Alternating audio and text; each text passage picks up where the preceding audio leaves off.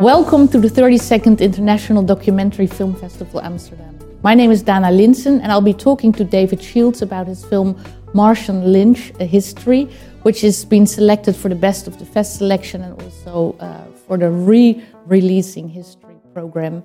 And I think that would be a good starting point. David, welcome to maybe position Martian Lynch, an American football player, but also this idea about re-releasing history and how that film fits into that. It really does. That he, in a way, one could argue, is trying to re-release history himself.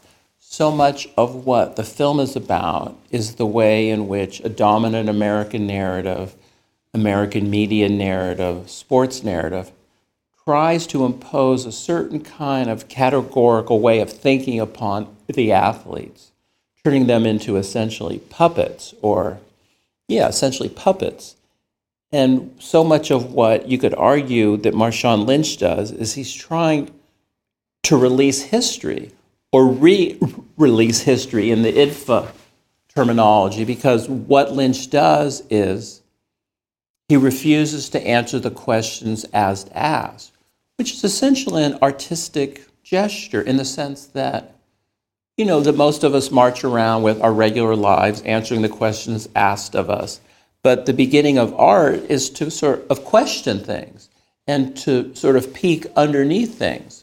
And so Martian Lynch, he's now 33 years old, is retired from the Professional Football League, but he has left a real legacy of eloquent silence and mimicry.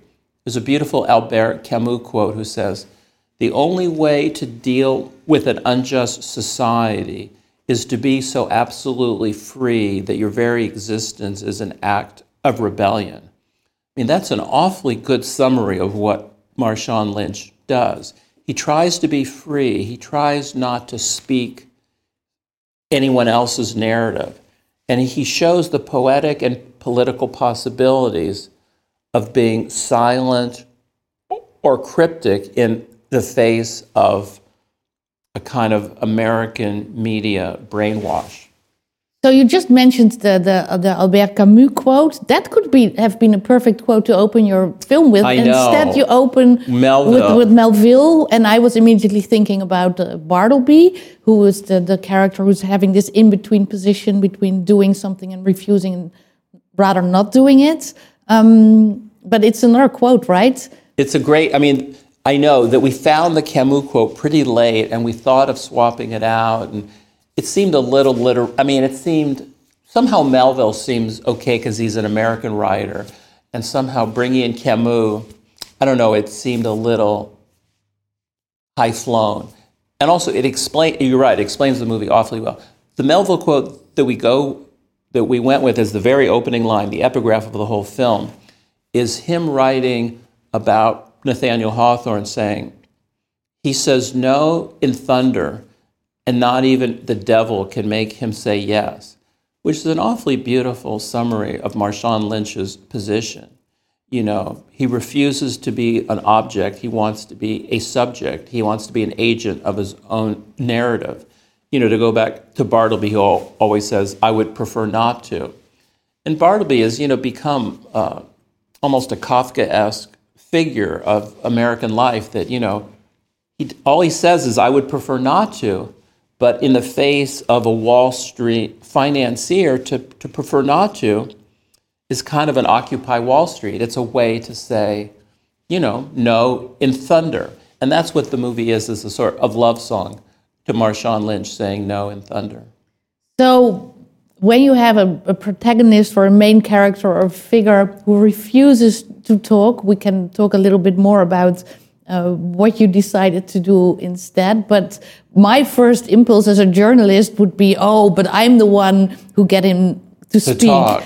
Did you try that at all? We definitely did. And I think of myself as having decent persuasive powers as well.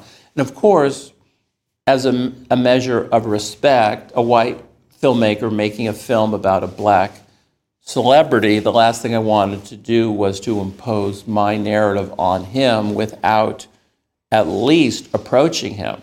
So 4 years ago, when we started the movie, I approached him through his representatives, and I showed him a beat sheet, a treatment, a scene sheet. We had a fairly lengthy, 20-page summary of what we imagined the film would be, and I always thought they would come around, but his position was extremely Bartleby-esque. We won't impede the film, that we won't block the film, but we won't participate in it either.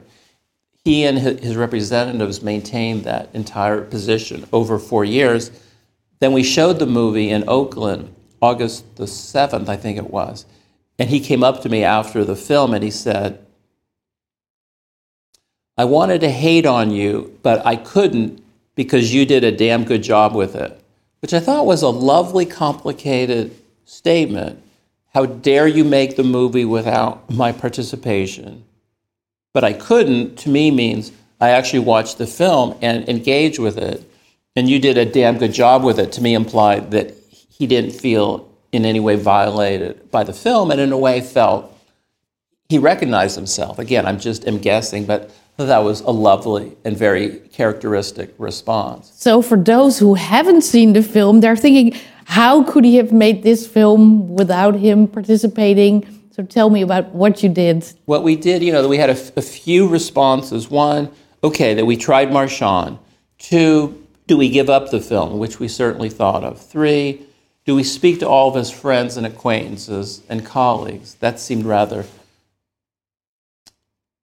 not particularly fascinating.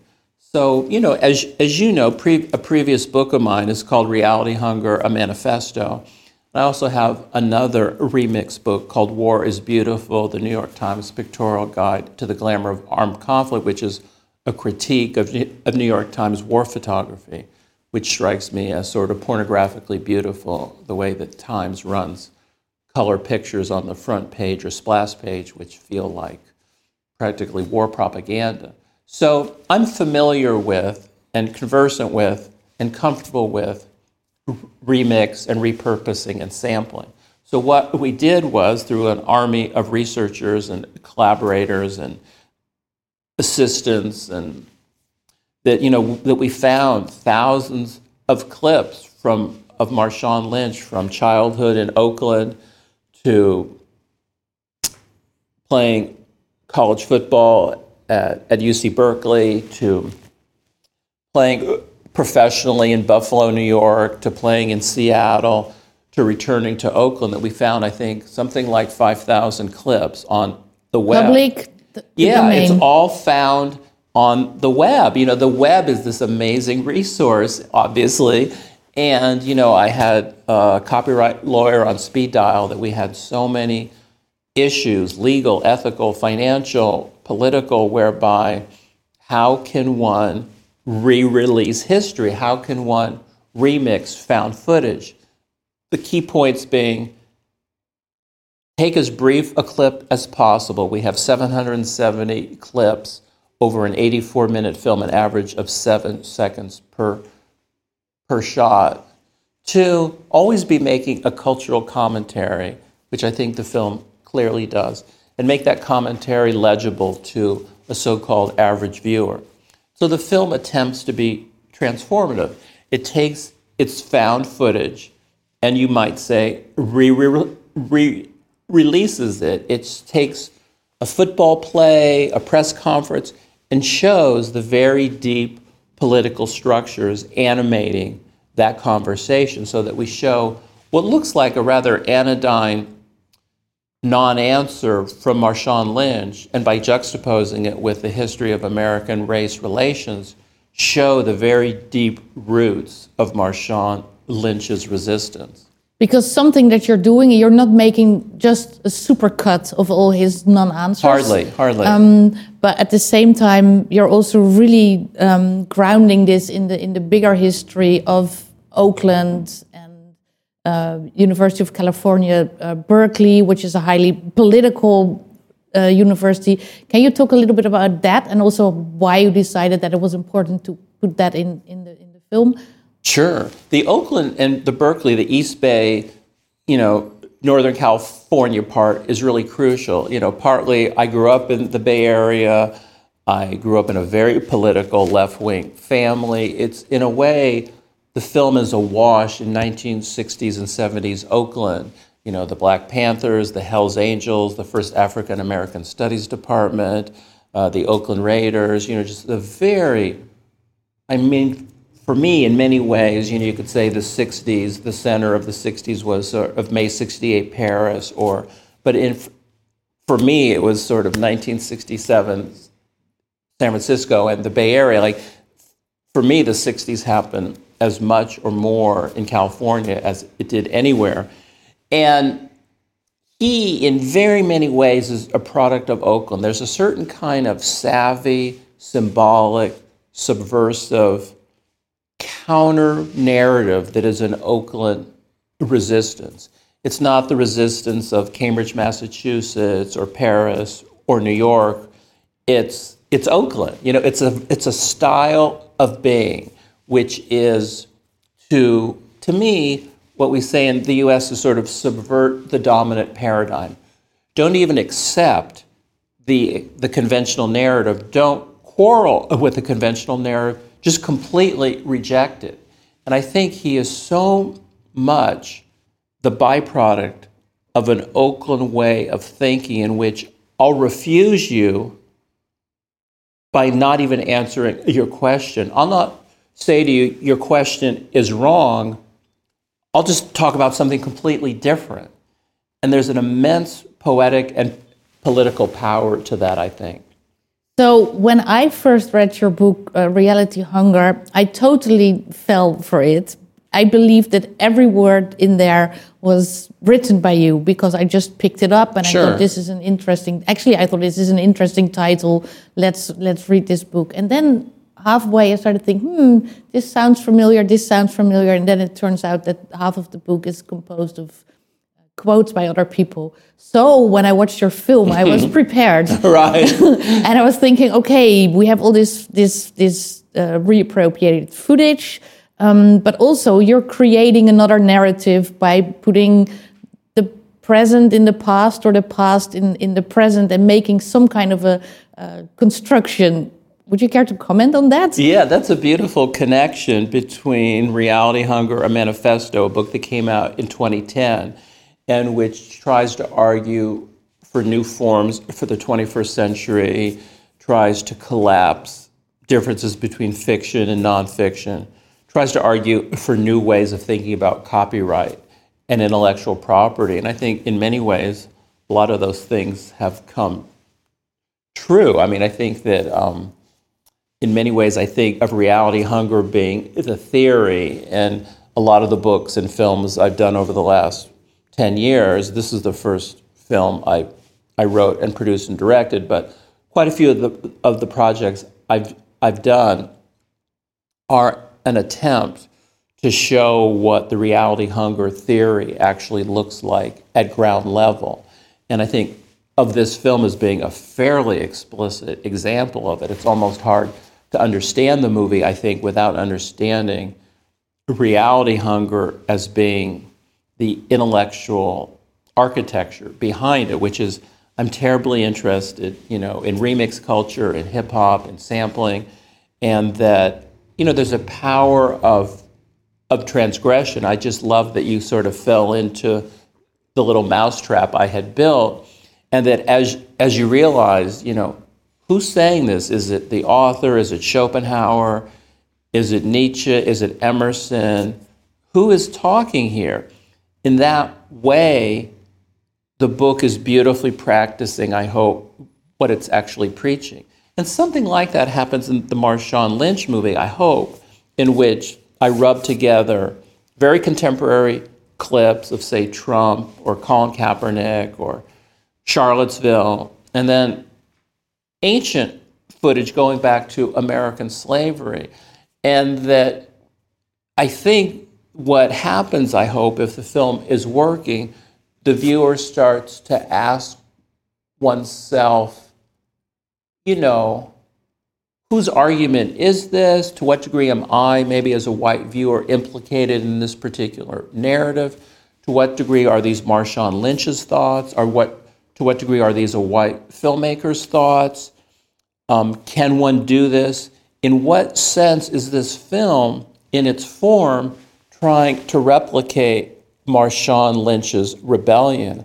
I'd sort of like to think the film has a sneaky subversion that is related to Marshawn Lynch's. In a way, you could say, and please don't take this as a criticism, but you could say that the film also refuses to give an answer to why he's not speaking.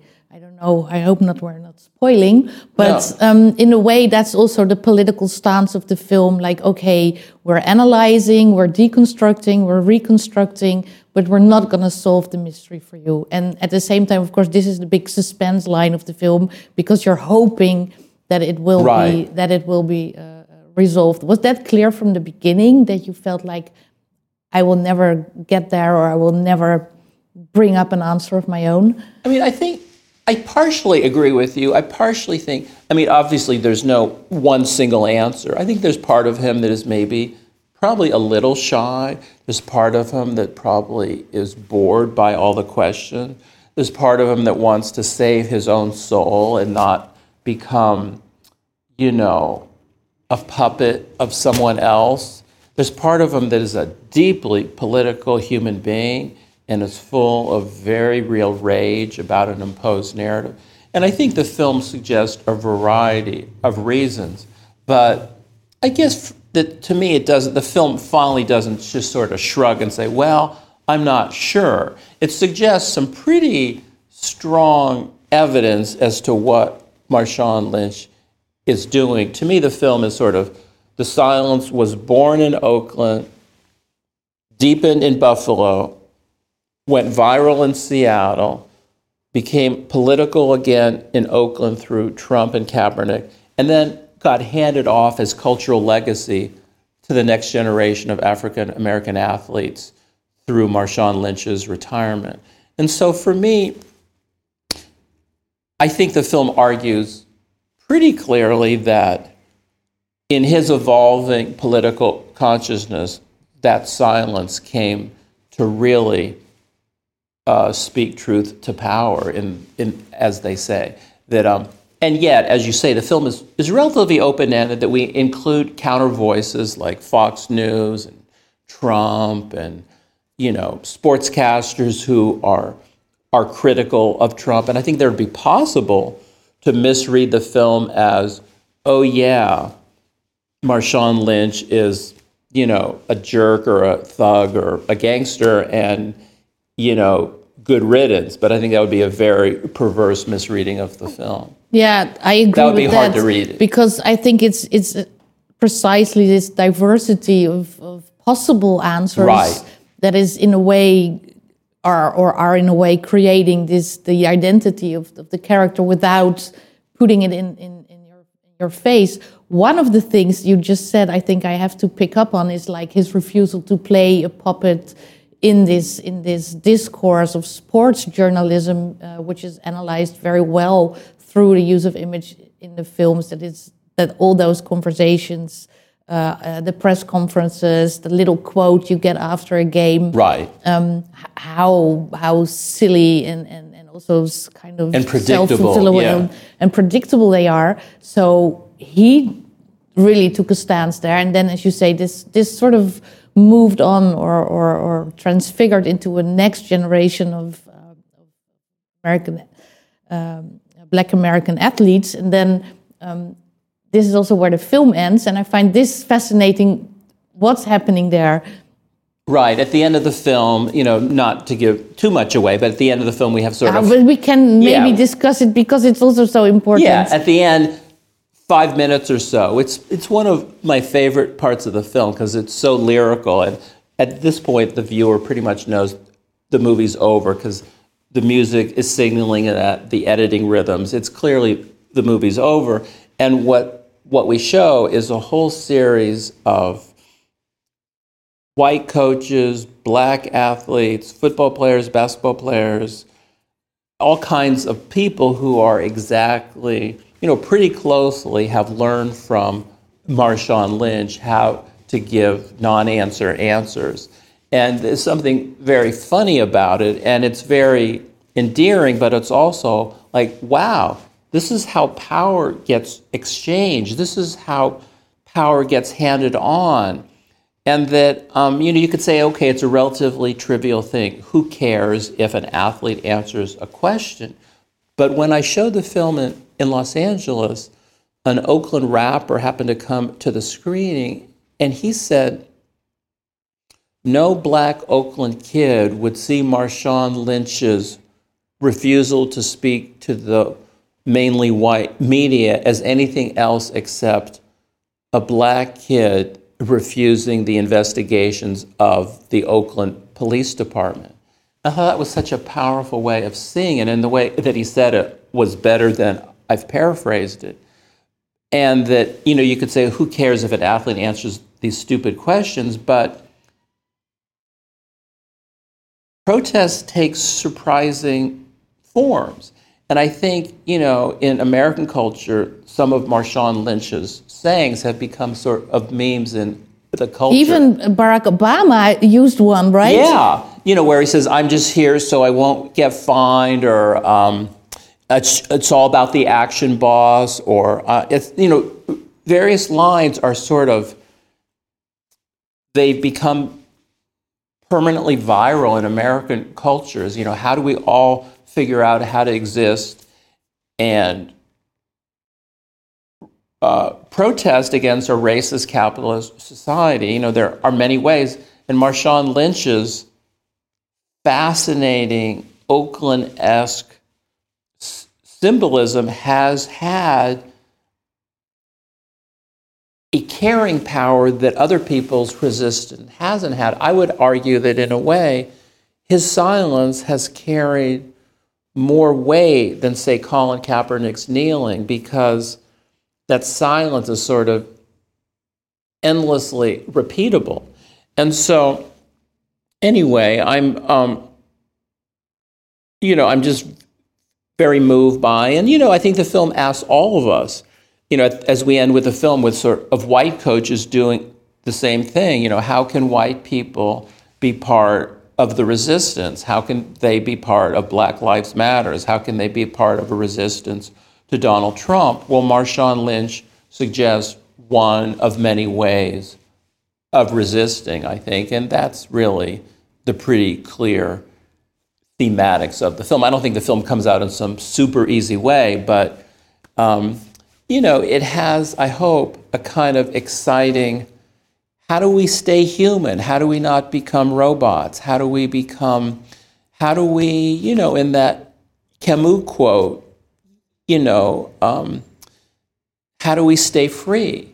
That's a question that we all ask ourselves.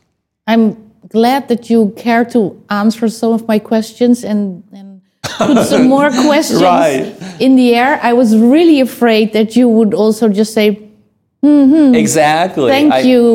Thank you for the question. Hey, thank you for asking me that question. Exactly. I was really not prepared how to move from I'm not sure there. I'm enough of a performance artist to do that. I would have suggested that we record 20 minutes of silence. That would have been brilliant, yeah. At the same time, I'm really glad that you care to talk. Thank you so much. Lovely to chat. Thank you.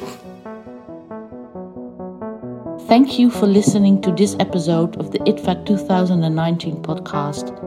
Please rate, review, and subscribe to other episodes in the podcast app of your choice.